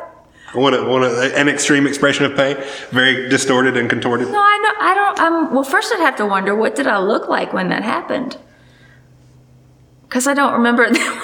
What would my expression have been? You think you're shot. What are you going to look like?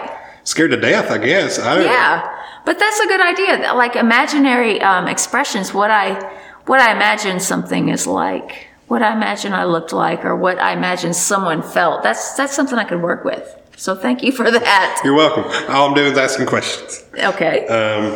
But I would like to see that if you were to ever create such a thing. That's really interesting. I wonder what I did look like. I pull stuff into my creative process like that because I like to play thought experiments with myself. If I'm going to do X, Y, Z, what would that look like? Yeah. I like to try my best to think through a workflow before I go to put stuff on paper. Mm-hmm. Ideas spend a lot of time between my ears before they come out of my fingers. Yeah. And I will purposefully not draw things until they become intrusive thoughts. Okay. Because then I know when I can't stand it being in my head anymore that it's time to draw it. Okay. So when you're thinking these, when you're going over these thoughts, you said you take notes and you do occasionally, the when you're washing dishes or whatever you said. Yeah, if I'm taking notes, it's to have a baseline for the idea. Like this is the idea, and then I will tweak it for however long until I feel like I've come to this point where and then it comes out after all the tweaking. In your mind. It's either I get it to a place where I'm comfortable with this is what I want to express, this is the form factor, and this is how I want to achieve it, or it's like, oh my God, leave me alone, what the fuck? and there's no in between. Right. It's either this is so bothersome of an idea, I need to exercise it, I need to draw it, I need to write about it, I need to do whatever, or I've spent time crafting this in my mind, and now I'm ready to present it. I saw something that you'd done, and I think it was on Facebook, and you said that it was something like, I'm supposed to be okay with this, and it was something that you just had to express. That's the most recent painting I did. Yes. What was that? So, tell me about that. That's interesting. I have this general frustration about living in Western society and all of the things that are happening in Western society right now. The thing that the genesis of this idea, the genesis of this idea is that I wanted to list all of the crises, all of the pandemics, all of the systemic and endemic problems that we have in society living in this privileged culture that we have. Like if we didn't live in such a privileged culture, we wouldn't have the problems that we have, the first world problem. Yeah.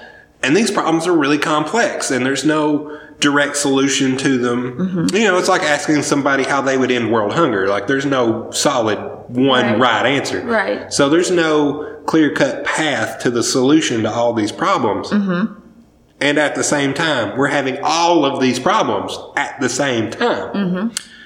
So what are you going to do? You're just going to walk around like none of this shit exists? Or are you going to like carry some generalized frustration that you're living in a society that either is apathetic or ignorant to how to solve or lessen these problems?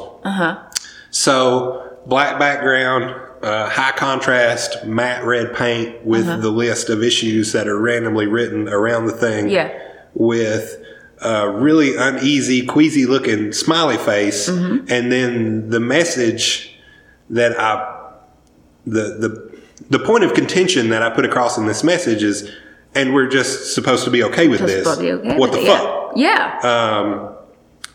Like a lot of people go through their day. If you're not like an activist 100% with your time and energy, most people are going about their day acting like these things don't exist. And I'm guilty. I'm going to say you're guilty. Most of us are guilty. Yeah. And that's just part of how we have to operate in society because we can't sit at home all day being really puny about, the housing crisis that we're all living in right now. A lot of us got to get up and go to work and make sure we got a damn house to come home to. Yeah. So, I feel that there's an inherent tension in that existence and I didn't know how to deal with it other than to put it into picture. Okay. And that's what I'm good at as an artist, putting things in pictures. Good. And normally I don't do societal or political or that realm of context. Yeah.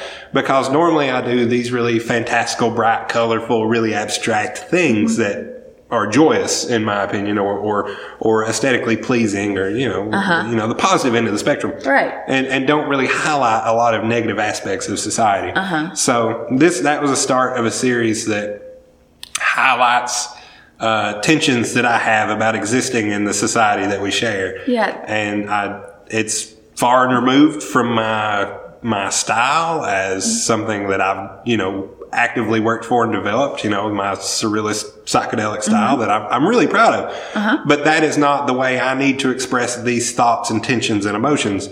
These are raw. These are real. These are things that I feel on a daily basis that I generally don't give myself an avenue to speak on. Okay.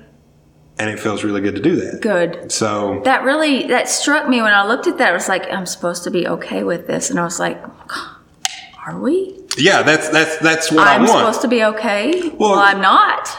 And that's the catalyst. Because I'm not okay with it. And I'm not okay that these things exist. But at some point, I have to go take care of business and be me in the professional manner that I am in the society that I live in, and, grease the wheels, so to speak. Right. But, at the same time, there's this tension about the things that are, greater than myself. I don't have direct control over. Right. Circumstances of our existence inside this society that really bother me. Yeah. So I feel you. So that was the start of that. And that's going to be a series. I don't know how long. I don't know how many pieces. I just know they're going to be big because they demand attention. I would be excited to see all that. That sounds like a good series. I will display them separately from the rest of my art when this series is done because it's not, like, stylistically, it's not the same. Idealistically, it's not the same. Okay. But it's probably going to be 4 or 5 pieces. Great. And this is honestly the first time I've talked about it in public or in this format. I've talked about it with some friends of mine that are all for it and other creative people that I really respect. So yeah, everybody, I'm going to do a series of large paintings as far as I'm concerned where I lay out my frustrations with Western society and how we live in it. That's the way to do it, though. That's do it creative. That's the only way I know how to do it. That's good. Trust me. There are a lot of different ways to do that. You're doing good. Well, I don't want to go into too much detail, but a lot of people just express themselves completely wrong these days. Yeah, the internet's funny. Well, I'm not even talking about that. I mean, just, things people do, don't even do that. Yeah. And I don't want to go into detail, but, man, just tone it down a little. There are... the violence. I'm talking about violence, you just step off a bit. Just, don't do that shit. I'm not going to be... But I guess people feel that strongly. People are really passionate. Violence is not going to be the first thing I advocate for in any general situation. And I'm pretty passive of a person myself. Yeah. But time and place. So be it. I'm not going to sit here and say violence is the best answer to the problem, but sometimes that's the only answer. Well, and I'm not going to sit here and say that it isn't because that's okay. There are times. You speak freely here. You're good. But yeah, that's some tensions I'm willing to express in a manner. I just like that you're expressing it creatively, and Well, I admire that. I really do. I don't know how else to do it, and in a way that's healthful for me. I know that my artistic practice is a thing that is healthful for me and how I express and how I choose to use the tools that I have. And I would hope that a lot of other people are familiar enough with their creative process that is how they choose to do certain things because they know that's a healthful avenue for them. Yeah. That's also something I want to kind of highlight with this because there are lots of negative expression outlets that don't do anybody any good, like the violence at times, as an example.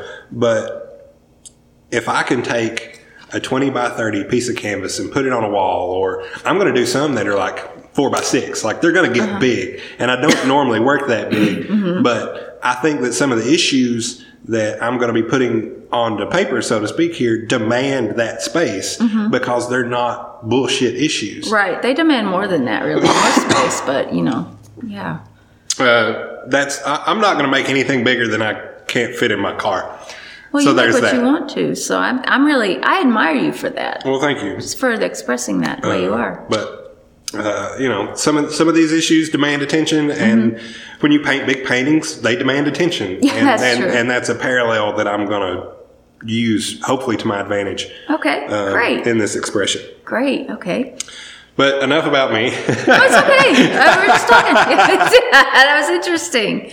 I can't wait to see that. But if we're going to be like super honest about it, I was talking to a good friend of mine about these pieces because she'll ask me, what I got cooking up because she's a big supporter of me. Shout out KT Wiles. I was like, yeah, I'm going to do this piece. It's going to be about this and that. And the first time I actually put it, wrote it in a message on my phone to someone that I respect, I was like, I'm going to give myself an avenue to let these frustrations out because this is not something I normally talk about or express or, put into my creative sphere. And I cried a little bit, I shed a tear because I was just like, damn, that felt good to say. And I know that I'm on the right track when I vocalize things or set intention to them, and then myself have that reaction to my own expression. So I know there's something to dig at there. Yeah. So that's how I know, for me, this is a good avenue to walk down. Good. Okay, great. It works. So I'm going to do it. I'm going to chase that rabbit. Do it. Yeah. That's awesome. So we are at an hour and 39 minutes. How long is that in an hour and 30? It's 69 minutes. Okay. And I'm bad at math. That's normally 99 minutes? 99 minutes. See, I'm bad. I don't know where we are. Where are we? I don't know.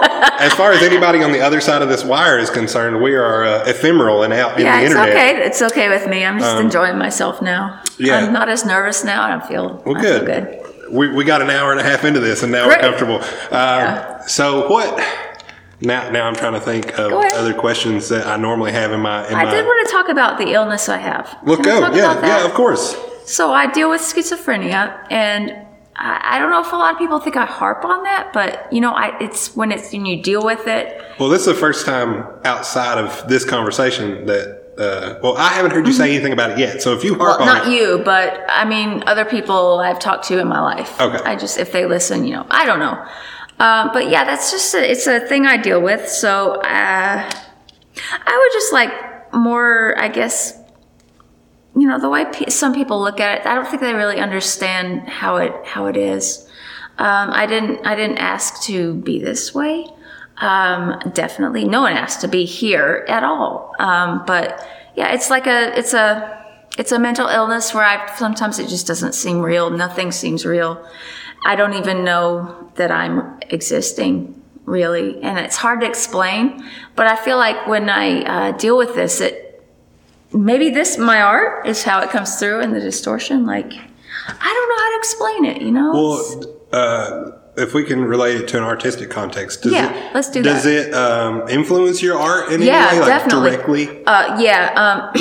As far as like how I distort things, I have had episodes where I'm not a big visual hallucinator, but I hear some things. But visual hallucinations are a thing someone with schizophrenia can sometimes suffer yes, they can deal with that. I have mostly auditory hallucinations when I have them, and I don't have them often because I'm on good medication. But just the way that the distortion comes through with that, like when you hear something and it's not really there, but the sound comes from outside your ears, so it's not in your head. It's not like I'm hearing this in my head. It's like it sounds outside, so it's like it's honestly there, but at the same time I know it's not real, and I get confused. And the distortion is something I try and get across in my art. Does that make any sense? It does. It definitely does. Now, are there specific types of sounds that you auditory hallucinate, or is it just that whatever that just wasn't an actual sound? It's usually voices, and for a lot of people it's that, but a lot of times for me it's actually singing, and it's a positive thing, and I feel euphoria with it. So it's not like necessarily voices telling me what to do or to do something bad. It's just something off over there that you. It could be in the air conditioning. Like I hear the air conditioner, but within the air conditioner, the sound of that, there are voices singing to me, and it goes with the air conditioner. I don't know how else to explain this. I really don't. But that is what I experience, and I guess that kind of it's a gift, kind of, because that comes out. Maybe I imagine things in a certain way. So, have you learned? This isn't a scary experience for you anymore, is it? Not right now, no. I've been through this my whole life, so no, I'm good. So you've learned that these experiences aren't necessarily bad or negative or scary. Right. But at one point they were? Oh, yeah. Okay. Yeah. Yeah, well, when I didn't know what it was, it was scary.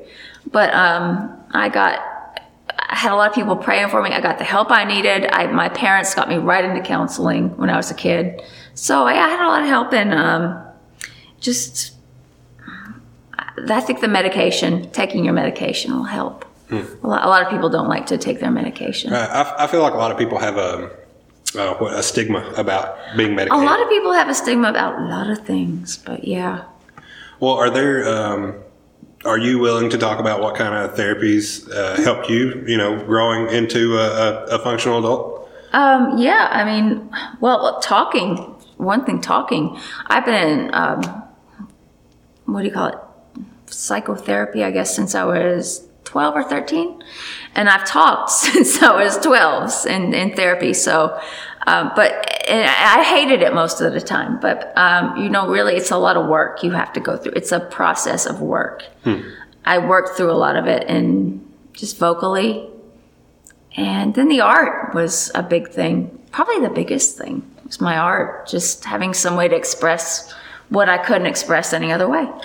Did you ever do any art-specific therapy, or was it always something you did in your own time? That's always in my own time. Okay. Mm-hmm. So no professional ever was like, hey, we're going to do some art therapy today? No. Okay. No. Unless I just doodled during a session with a therapist, but it was never like, let's do this and you express this or whatever. Okay. Well, is your practice of art still a big part of how you cope? Yeah. Yeah? Yeah, it will always be, I'm pretty sure. Okay.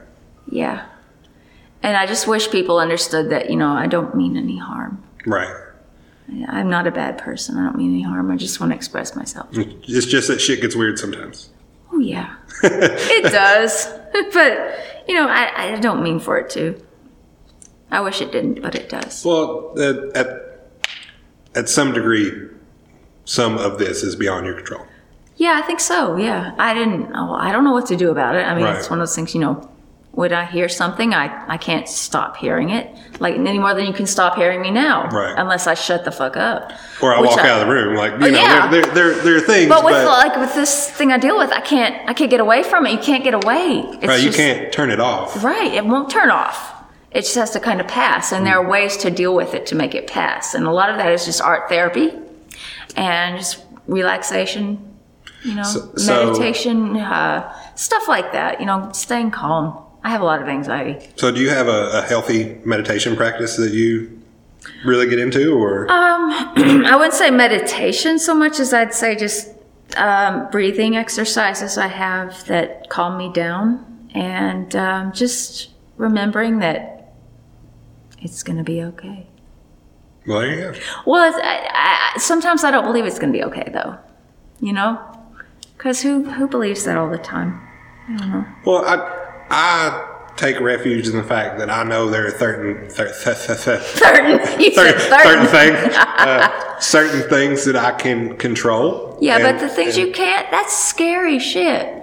But yeah, there's a fight or flight reaction in the body that you can actually control with breathing. Yeah. And I'm learning that recently with my therapist I'm working with, and she's really helpful. So just the way you breathe can even calm you down. You're breathing. Right now. You did it! Right now. We're both breathing right now. Yeah. It's true though. It really just the way it can influence your body to calm down, when you're that anxious. So have you worked a lot with your specific mind-body connection in this way? Or is that, how accustomed to you are, let me ask this in a better way. Go ahead. You're fine. How accustomed are you to modifying that connection in a way that is calming to you? If that's the grounding exercises and those kind of things, are you really accustomed with those and how you interact with them and how they help you? They're kind of new to me, so no, I'm not. So that's something you're looking forward to, becoming more familiar with those things? I would love to. Okay. Yeah. But in an artistic sense, I think it's really a gift, actually. The illness I deal with is a gift because I can see things in a way that maybe I couldn't if I didn't have this, It's something to think about anyway. Do you ever express gratitude for that? Yeah. Yeah? Yeah. Okay. Gratitude to whom? To yourself or to things you cannot control for giving you the perspective that you have? I feel like it's a blessing. Yeah, actually, and without going too much into religion here, it's like I was made this way, I feel. That's my belief. I was created this way, and I'm not wrong. I'm not made wrong. Right. I'm just human. So there are things about me that are not nice, but I wasn't. I was created for a purpose, and I think everyone was. So I like to emphasize that in my art. Well, there you go. And that's a healthful practice for you. I think it is, yeah. Awesome. I'm glad to hear that. Thank you. You're welcome. Now, articulating my thoughts on mental illnesses or chronic illnesses is a funny place for me because I don't have a lot of experience with either of those things in an artistic context or how I go about my daily life. So that's okay. It's a bit of a foreign conversation topic for me. That's okay. But I'm fully willing to admit that, as I just did. That's fine. That's good. But I can understand how these things can influence a person's artistic sensibilities because that's the lens that we're looking at this whole conversation with. And that's the context, the bubble I like to play in for this bit of media. So I think I did okay with asking those questions. You did great. Were there any times where this life experience made you produce things that you weren't happy with or proud of, or things that scared you? Actually, in my early 20s, I made some, I think they're on my Facebook, some drawings that had some of the auditory things I'd heard actually written on them. I'm not sure if they're on there or not, but yeah, just expressions of despair and stuff that I didn't really express in a positive way, maybe. But yeah, I'd have to say, yeah. So these things have had a direct influence on your artistic outputs. Yeah. Sometimes more so than other times. Yeah. But on the whole, it's an influence on your creative efforts, period. Yeah. Okay.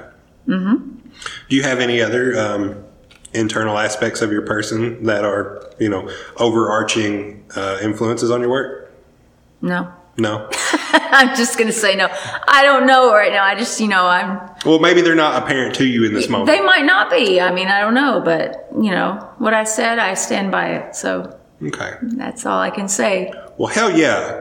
Hell yeah. Yeah, hell yeah. Hell yeah. Yeah. Making fun of my southern accent. So... I think we've found a pretty good spot in this conversation, and I'm really happy about this conversation, and I really appreciate you have taken the time to sit down and talk with me. Thank you. If you will tell people where to find you one more time so they know on the internets. Heck, I didn't know the first time. Well, Gin Lizzy is your Instagram. Gin Lizzy at Gin Lizzy Artist. And can they find your other outlets from there, maybe? I have my Etsy shop is linked there. That's all I know. But if you can post that would be great. Yeah, like for sure. With the other places where I don't remember right now. Yeah, as long as you provide them to me before I post the episode. Yeah, how soon will this be before it's posted? That's a great question. I was thinking about putting it out on Friday. Okay, I'll get that to you tonight if that's okay. That would be Friday. What is today? I don't know. Today's the 18th. I don't know where the hell we are. Today's the 18th, and 18th, yeah. I guess Friday's the 22nd. What days? Days just run together. The 21st is Friday. Okay, so yeah, I'll get that stuff to you. I'll get you, and you can keep in touch with me. Yeah. Just get me any info you need to get me. We'll keep in touch. All right, everybody. This has been an episode of the KAAMP. My name is Thomas Zachary, and I sat down with Gin Lizzy to talk about all the artsy shenanigans. And if you would like to support the podcast, you can buy her art. You can buy my art at The Twisted Wrist. You can actually tell people that they need to get this shit in their ear holes and let them listen as well. You can also... donate me monies directly if you so choose. And I promise that's easy. I am a tall, redheaded gentleman with a big old beard. So if you see me in public, you can just wave a $5 bill at me and say it's for the podcast, and I will know exactly what you mean. We've got some good episodes coming up. I'm really happy and excited to present some things to you in the month of February. So just keep a lookout. And thanks for listening. Thanks for listening to the ads. Thanks for making me some pennies every now and again. And, thanks for listening. It's been the KAAMP. Smell you later. Oh, my goodness. Oh, wait. Did you fart? No! Because I saw on your Facebook the other day that you were talking about nervously farting. No, I was going to. I decided not to. Are you still recording? Oh, yes, I'm still recording. No, I didn't fart.